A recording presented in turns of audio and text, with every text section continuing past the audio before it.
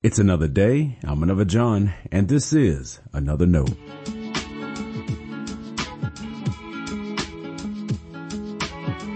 Today's edition of Another Note is titled, In Conclusion.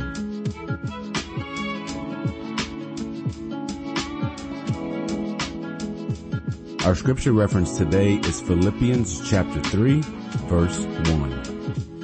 As always, may the Lord add a blessing to the reading and hearing of His holy word.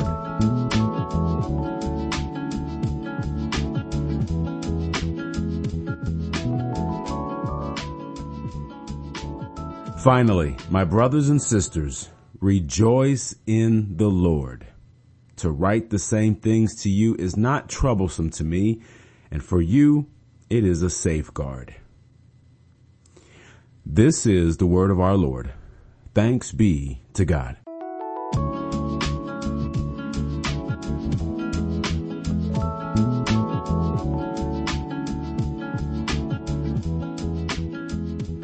Listen to your preacher, but don't believe her every time she says, in conclusion.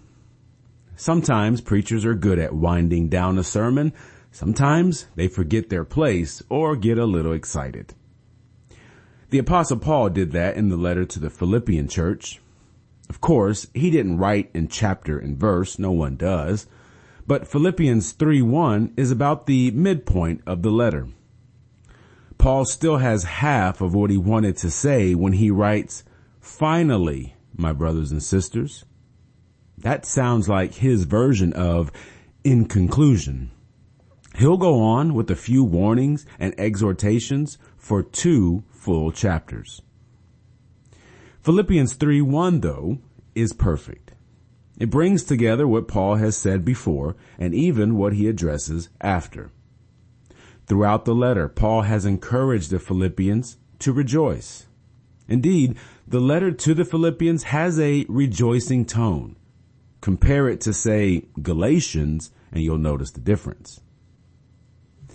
I'm convinced joy is an important part of our faith and witness.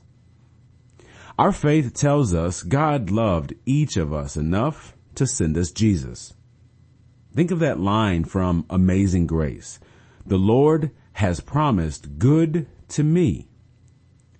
If so, how can we not rejoice? Is it because we're walking through a difficult season right now? It's okay to acknowledge that. Pain is real. Difficulties don't mean God has abandoned you or that you've been unfaithful. It's called being alive. You can rejoice even if you're not happy.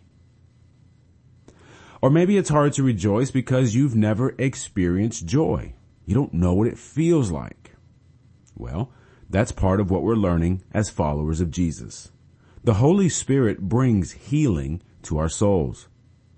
We aren't merely saved to go to heaven. We learn to live with heaven in our heart today. That is the peace of God. I pray you know such healing and faith. And joy is contagious. The world has always been a hardened place. People have always needed the love of God.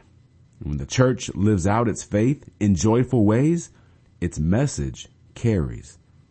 There is a difference the love of God makes in our lives and in the world. When we show it, people notice. To be sure, to rejoice is more than putting on a happy smile. It's an attitude of thanksgiving and devotion to the Lord. It blesses me when I know someone musters every bit of faith they have to rejoice. In those moments, their faith encourages mine. In conclusion, things don't have to be perfect to rejoice. God only has to be good. And you know what we say about that. Stay blessed. Thanks for always supporting Another Note. This is our daily devotional. I'll keep writing and recording as long as you keep listening and we keep growing. If you ever find Another Note on iTunes or anywhere else podcasts are available, make sure to leave a review so others can join us. And the easiest way to connect with me is online at anotherjohn.com. God be with you.